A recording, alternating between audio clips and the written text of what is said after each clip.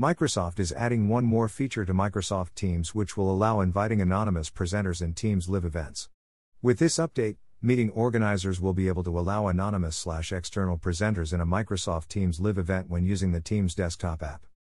Meeting organizers may allow an anonymous user who does not have an MSA or AAD identity to be a presenter in their live event. How this will affect your organization. Meeting organizers in your tenant will now be able to schedule an anonymous presenter for a Teams live event when using the Teams desktop app. Meeting organizers will indicate when scheduling the live event that they expect an anonymous presenter. This must be managed when scheduling the live event. Note, the anonymous presenter must also use the Teams desktop app.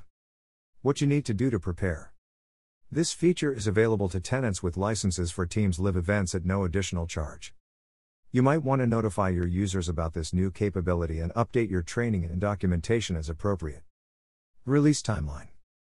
Microsoft will roll out this feature in late March through early April 2021.